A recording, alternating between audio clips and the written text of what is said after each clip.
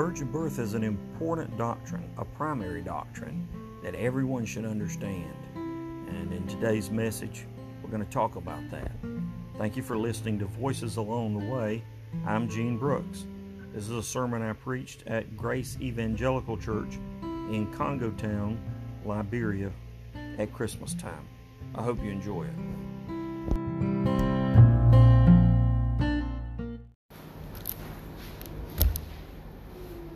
Fear not. That's what the angel said to Mary. When he first encountered her, she obviously was afraid. Fear not is what the angel said to Joseph when he first encountered him. Fear not is what the angel said first of all to the shepherds. Do not fear. Don't be scared. Like we say here in Liberia. Don't be scared. And so the angel, if angel came to Monrovia or to Nimba, would say something like that, right? Okay? And that's important. That's very important. In all this season of the year that we have, there's an important doctrine that helps us not to fear. And that doctrine is something we often overlook when we celebrate the birth of Jesus Christ that gives us freedom from fear. And we're going to talk about that today. That doctrine is called the virgin birth. The virgin birth. It's been an important enough doctrine to be held with great confidence by the church for 1,850 years. And then it's been an important enough doctrine since then for Enlightenment liberals to vilify it, to negate it, to downplay it, to say it was nothing, to impugn it. And so the main argument that we see against the virgin birth is supposedly, according to them, it's insignificant. It's irrelevant. It's not important. But the fact that liberal theologians make it their punching bag over and over and over proves the fact that it is important, or they wouldn't be talking about it. They wouldn't be trying to dissuade us from belief in the virgin birth. So we're going to look at what the Bible says today about this vital doctrine that some people think is controversial, but it's really not. It's in Luke chapter 1, verses 26 to 38. Read with me in your Bible. In the 6th month, God sent the angel Gabriel to Nazareth, a town in Galilee, to a virgin pledged to be married to a man named Joseph, a descendant of David. This virgin's name was Mary. The angel went to her and said, "Greetings, you who are highly favored. The Lord is with you." Mary was greatly troubled at his words and wondered what kind of greeting this might be. But the angel said to her, "Do not be afraid, Mary. Fear not. You have found favor with God. You will be with child and give birth to a son, and you are to give him the name Jesus. He will be great and will be called the Son of the Most High. The Lord God will give him the throne of his father David, and he will reign over the house of Jacob forever. His kingdom will never end." "How will this be?" Mary asked the angel, "since I am a virgin?" The angel answered, "The Holy Spirit will come upon you, and the power of the Most High will overshadow you. So the Holy One to be born will be called the Son of God. Even Elizabeth, your relative, is going to have a child in her old age.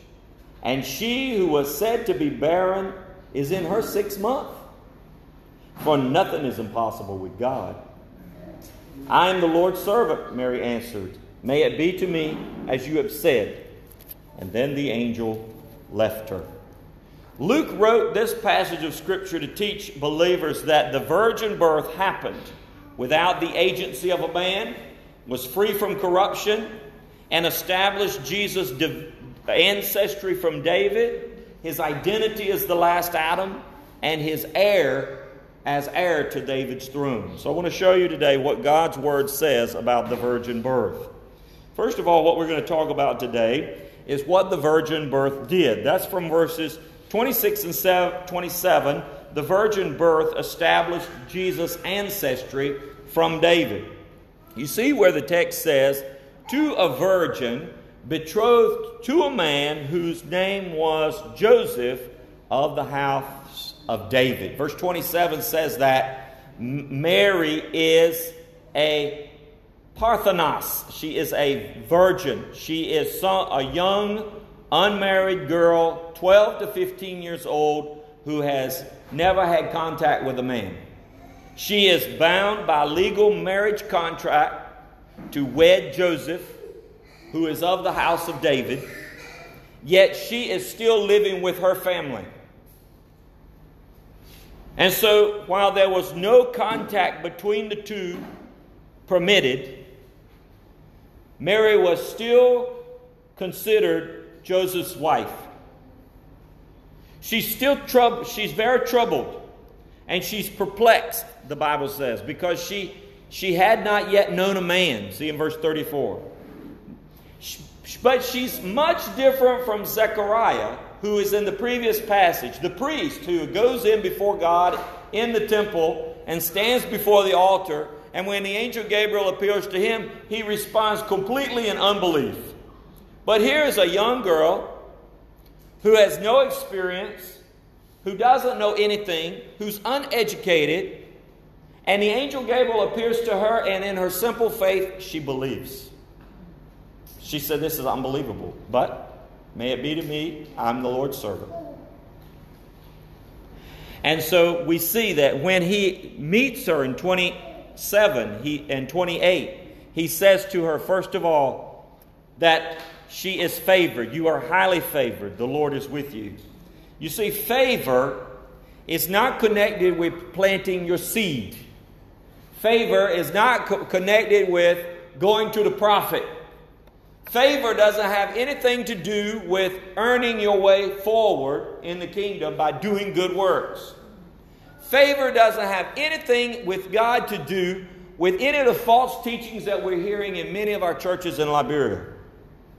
Favor is connected with simple trust in God's character and faithfulness. That's where favor comes from. Mary models that for us. She receives it. She said, that's what you said. That's what I believe. I'll take it. I will receive it. And so this favor that comes to her, while Zechariah the priest had asked, well, give me a sign that this is true, Mary just said, may it be to me as you've said. And so there's a difference here between Mary and David, and Mary and Zechariah. I'm thinking about David because Jesus here is said that he is a true descendant of David through his mother, Mary, and her ancestor, Nathan, who is a son of David. Now, we see that in Luke chapter 3, and in 1 Chronicles chapter 3, and in Romans chapter 1, and in 2 Timothy chapter 2. We see that.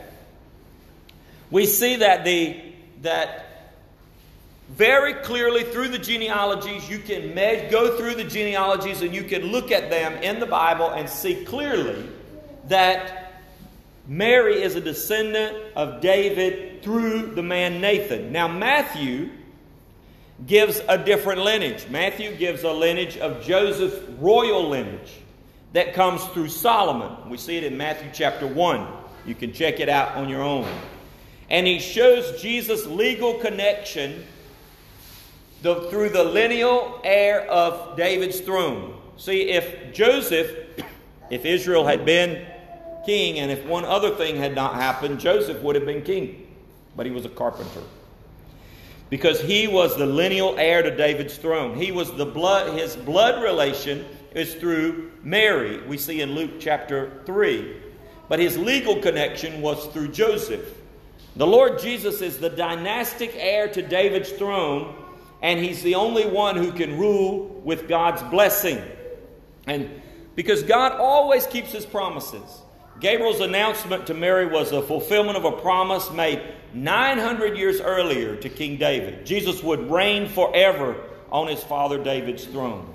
And so therefore we can fear not, because Christ's conception established David's ancestry from David. You can be confident in the reliability of the Scriptures and the strength of God's commitment to His own promises. I want to just mention one thing that I intended to leave out.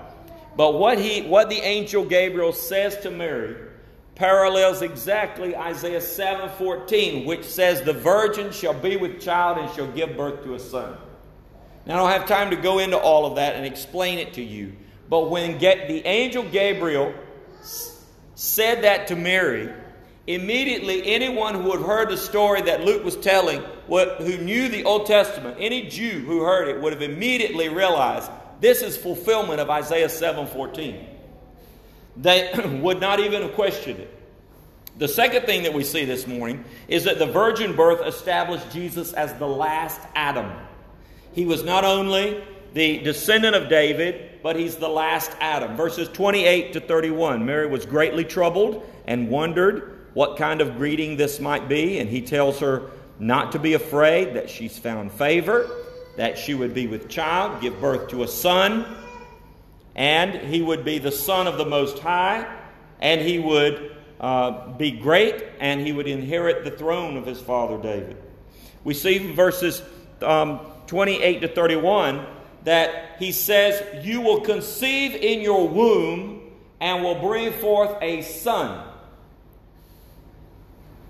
So by his incarnation, by coming in the flesh, Jesus became the last Adam. Just as Adam was the leader and the pattern and the federal head of the flow of sinfulness down through humanity, Jesus becomes the leader, the pattern, and the federal head of a new humanity, of saved people who've been redeemed from the curse of the first Adam.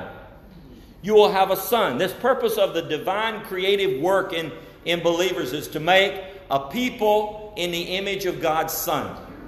And we see it at operation in the church. So we don't have to fear, because of Jesus' conception, established him as the last Adam, being birthed as a human being through the womb of a girl. You can have confidence that your sins are paid in full, and that by identifying with him, your punishment for sin is voided. The third thing that we see here is that the virgin birth established Jesus as the last royal heir to David's throne. He says in verse 32 and 33, the angel says, "The Lord will give him the throne of his father David." Now, Jesus' virgin birth made it possible for him to rule one day over Israel. Now, you say, well, why is it so important that he be descended through Nathan and not be descended through Solomon? Why is it important that Mary comes through Nathan? Because the Davidic covenant was transmitted through Solomon and his posterity. But there's something you need to know. In the book of Jeremiah, chapter 36, and Jeremiah chapter 22, verse 30, we see something that happened that God did. The last king of Judah, King Jehoiakim, a descendant of Solomon and David, he burned the word of God. When God's word came to him in a scroll, he set fire to it and burned it. And because he burned the word of God, God decreed that none of his descendants would ever sit on the throne of David. That's in Jeremiah 36:30. You can check it on your own. That curse was then repeated to his son, Jeconiah, which some places in the Old Testament is called Coniah, a short form. The last king of Judah, of David's royal dynasty. We see in Jeremiah 22 verse 30 that is repeated again. That curse is repeated, that no descendant of Jehoiakim will ever sit on the throne of David. Well, that means that Joseph was a descendant of Jehoiakim. He was under the curse. So no son of Joseph could be king. Joseph would never be king. Even though he was in the direct line to be king, he could never be king. So by virgin conception, Jesus avoided the divine curse, being descended from David. He comes through Nathan, and he receives full title to David's throne through Joseph, his foster father, his legal father, but not his biological father. Jesus didn't come under divine judgment because he was not Joseph's biological son. But being Joseph's eldest legal son, he inherited full title to David's throne. So we can fear not, because Christ's conception established his identity as the last heir of David's throne. So you can be confident that Jesus is coming back. Because of the virgin birth, you can be confident in the second coming of Christ. You can be confident in the establishment of his eternal kingdom. You can be confident that one day this man Jesus, who is also God, will sit on the throne of his father David in Jerusalem. You can be confident that he will set right the injustices in this world when he comes. The fourth thing we see is that Jesus' conception had no man involved. This is the way the virgin birth happened. You say, but how did it happen? Yeah, I see what you're saying it did, but I want to know how it happened. Let me explain to you how it happened. Jesus' conception, first of all, had no man involved. The angel says in verse 35, the Holy Spirit will come upon you, and the power of the Most High will overshadow you. Now, the Holy Spirit will overshadow you is a phrase with a lot of embedded meaning over time for the Jews. You remember, you remember Ruth when she said, told Boaz, spread your wings over me. Spread your shawl over me. It means I will overshadow me. And that means he would take care of her. He would take responsibility for her. Today when a Jewish couple is married, they take a prayer shawl and they put it over the couple and say, God will overshadow you. He will come upon you. And he will make the land fertile. We see a word is used in Isaiah 32 to say that he will come upon the land and he will make the land fertile. In Exodus chapter 40, it's a reference to when the glory came into the tabernacle and the Shekinah presence came in, it overshadowed the tabernacle in the cloud. Same word that we see in Numbers chapter 10, verse 34. In the transfiguration, when the Holy Spirit transfigured Jesus on the mountain, he overshadowed them, it says, in Luke chapter 9. And so we see that over and over. We see this word with full of meaning. Because you see, the validity of the virgin birth is often attacked. Usually along three lines. First of all, people will say, well, in the text we don't see the word virgin birth we don't see it in the Scripture. It's often said that it was not. They will claim that it was not in the original text of the Bible, but someone added it later to try to elevate the birth of Christ and the person of Christ. The only problem with that argument is that there's not one scrap of evidence anywhere. There's no document anywhere. There's nothing that we can find in any text or in the transmission of any text. In no place can we substantiate the argument that there was an editorial change to the text to make it a virgin birth after the fact. We can't find that anywhere. Even though people have looked for it now for 175 years, they can't find it. And we have more texts available to us today, over 6,000 manuscripts. If it's there, someone would have found it because they want to get their PhD, right? So someone would have found it. It's not there. There's no scrap of evidence. Another way it's attacked is historical. They'll say, well, the early church really didn't believe in it. Even though Matthew and Luke teach it, they wrote about it. They say, well, out of all the whole Bible, the only people who mention it is Matthew and Luke. It's only mentioned 2 times. And Paul never mentioned it. Well, how many times does it have to be mentioned in the Bible for it to be true? It was mentioned twice. You only have to mention it once for it to be true. These are 2 different guys who mentioned it and talked about the virgin birth. And we see that Luke wrote the gospel, this passage, from Mary's viewpoint. Many believed, Mary believed the virgin birth because she experienced it. And we see it in the text of Luke as he wrote from her perspective. Another idea that is attacked, the virgin birth, is a philosophical attack and a scientific attack. They'll say, well, that's contrary to the laws of nature. It's just impossible that any female can birth a baby without a sperm and an egg.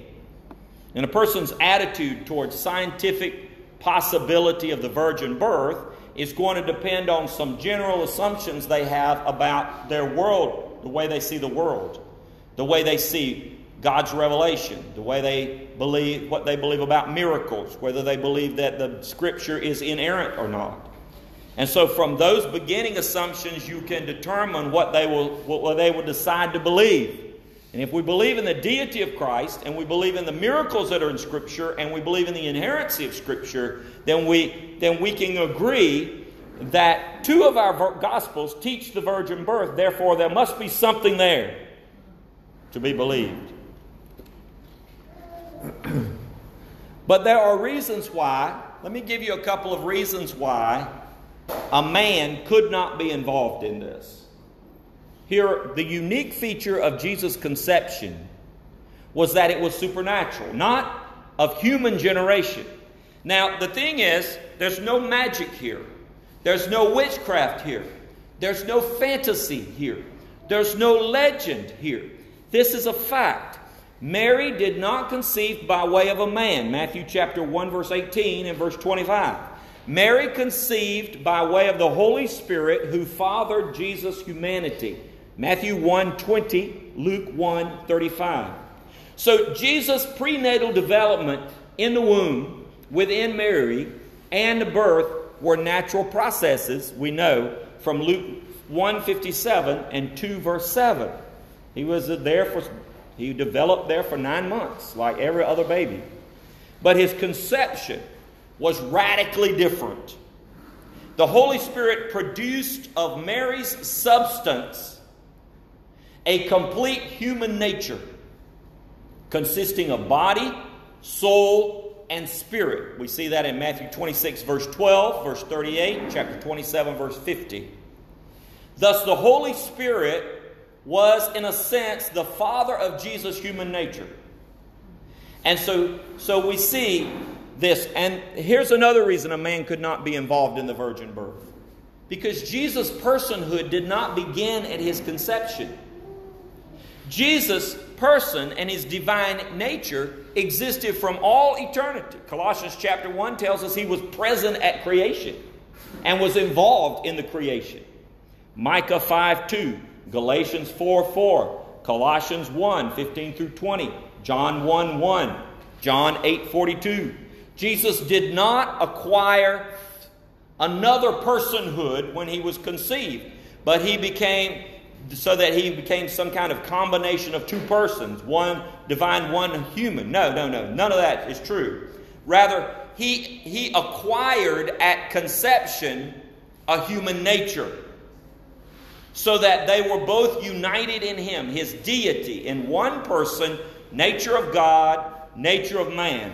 And this acquisition made him the God-man, so that he could be 100% God and 100% man as one person. That's why the angel says in chapter 1, verse 35, that which is conceived in Mary's womb is that holy thing, or that holy one. The gender in the text is neuter. It's not male and it's not female. It's indicating that Mary gave Jesus only his human nature, not his personhood, not his divine nature, simply gave him his DNA. Another reason is that Mary bore this. So this is the point that I want you to get. Mary bore a human male child who was already the second person of the Trinity. She is not the mother of God. Jesus, as our Lord, came into human history from the outside. So He must come into me from the outside. When I receive Him as my personal Lord and Savior, He must come from the outside. I can't enter into the realm of the kingdom of God unless I am born from above by a birth that's totally unlike a natural birth. Ye must be born again, is what Jesus said, right? That's not a command. That's a foundational fact. If you want to be a part of the kingdom, ye must be born again. The characteristic of the new birth is that I yield myself, like Mary, so completely to God that Christ is formed in me. So immediately when Christ is formed in me, His nature begins to work in me. That's the nature of salvation. Have you done that? Have you yielded yourself to Christ? If you have, then you can fear not. If you haven't, then you should have great fear because of your eternal destiny. And so today is a great day for you to make Christ your Lord. Number 5, the fifth thing is that Jesus' conception didn't have any corruption involved. There was no corruption involved in His conception. The angel said in verse 35, that Holy One who is to be born will be called the Son of God. A sinner cannot pay the debt, the sin debt for another sinner. A sinner has to pay his own sin debt. I can't die for you and pay your sin debt because I'm a sinner myself. Only someone who does not have sin can pay the sin debt for another. And so Jesus, when He was conceived, preserved His sinlessness, qualifying Him to make atonement for the sin of the whole world. The virgin birth is important because if it's not true, He was not perfectly sinless in order to provide for the sin of the whole world. Jesus' unique conception prevented His receiving from a human parent the inherent corruption of sin. And from His Father, He did not receive that federal guilt of Adam's initial sin. You read about it yourself in Romans chapter 5, verses 12 to 19. So being absolutely sinless, Jesus was able to pay for us our terrible sin debt and our burden of sin. Now, the point is that though the Son of Mary as such stands with us in solidarity with sinners, He who had no sin became sin for us. His real birth is directly from God, so that unlike all the others, He Himself is not a sinner.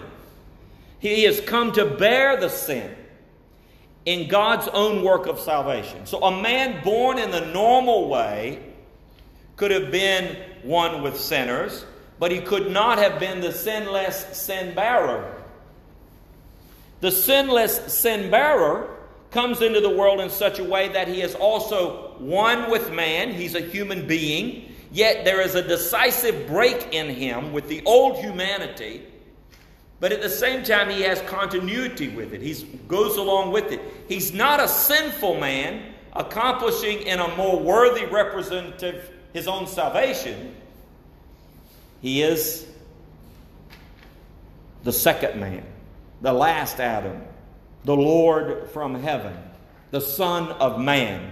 He's the Son of God incarnate for us, men and women, and for our salvation.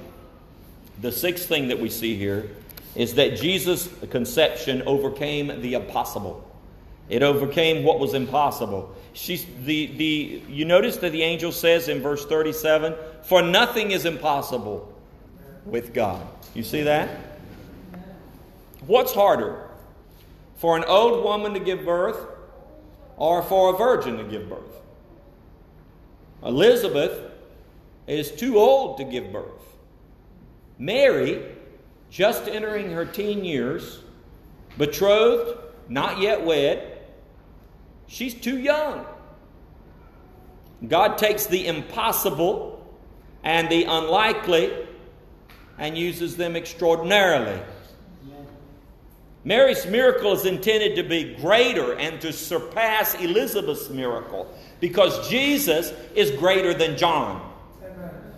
I want to note the similarity also, because you should hear echoes in the Bible. You should hear echoes of another person who was expecting a child. Sarah, the wife of Abraham.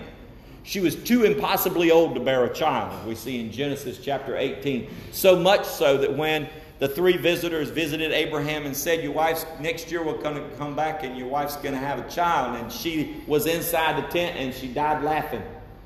She just laughed and laughed and laughed and laughed because she said, that's impossible. And the visitor said, you laughed. And she said, I didn't laugh. He said, yes, you did laugh. Mary has more faith than the mother of Israel, Sarah, because she believes that God will give birth to a child through a virgin. The virgin birth is a historical fact, and it is a non-negotiable in our faith. Jesus' conception was without the agency of a man. It was free from the sin of corruption, but he was a fully human descendant and an heir of David. He was the last Adam, yet he did not have the federal guilt of Adam's initial sin in the Garden of Eden. Notice that she says, I am the Lord's servant. Notice that what Mary did not say. I'm always struck by that. Mary didn't say, well, how am I going to explain this to Joseph? Mary didn't say, how will this affect my reputation with my friends and my family? Mary did not say, you mean I'm going to be pregnant and unmarried? No. Mary gave a humble answer. She expressed her humility in the Old Testament terms of submission. Just like Hannah, who used the same phrase in 1 Samuel chapter 1. The same way that Abigail submitted to King David.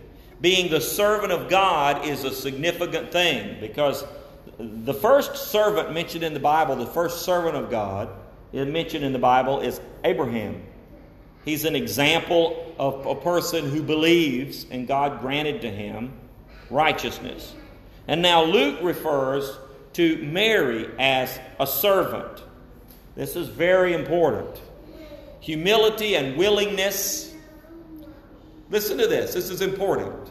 Humility and willingness to be used by God, they are the qualifiers. When your humility and willingness, that's the qualifier to be used by God. Not education, not your talent, not your gifts. One great leadership person, John Maxwell, says, your gifts and your talents can take you where your character cannot keep you. You can have great gifts and talents, but if you don't have the character to handle that position, you won't remain there. And you will end it in dishonor. So here's a question as I close. Did Jesus carry Mary's DNA? Did he carry her genetic data? The short answer is yes, he did. There are two reasons why he carried her DNA. The first reason is scriptural. It's the more important. The second one is a scientific reason. So he had to carry Mary's DNA in order to fulfill Genesis 3:15. I will put enmity between you and the woman, and between your seed and her seed, what he said to the serpent.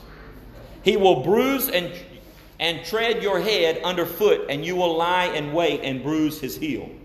Paul said in Galatians chapter 3, verse 16, now the promises were spoken to Abraham and to his seed. He does not say, and to seeds, referring to many, but rather to one, and to your capital S seed, that is Christ.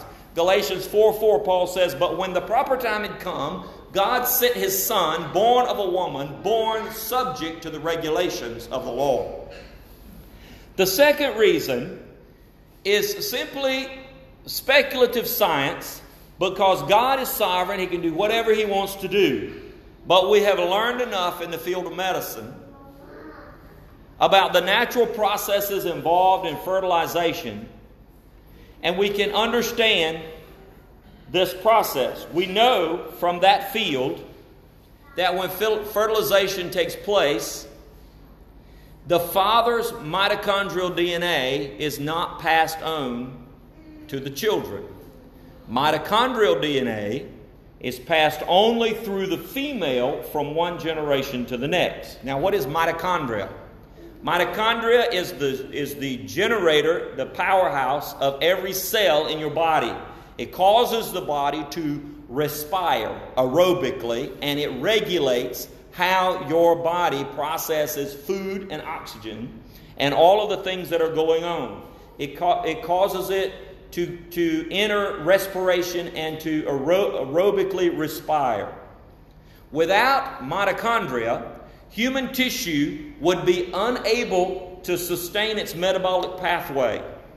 Without the mother's mitochondria, a new baby inside the womb, their tissue would produce so much heat it would boil. But the mitochondria regulates that respiration to keep all of that running correctly. And Jesus received Mary's mitochondrial DNA, just like you received your mother's mitochondrial DNA, which keeps you from boiling. So unless the Lord would have overruled that process, then Jesus carries Holy Spirit overshadowed human mitochondrial DNA from Mary, what the theologians call human nature, from his mother Mary, descended from Nathan, who is the son of David. And that, my friends, tells us that we can fear not, because of Christ's conception was free of the corruption of sin. You can be confident in your salvation and in your eternal security. May God bless the reading and teaching and preaching of His Word.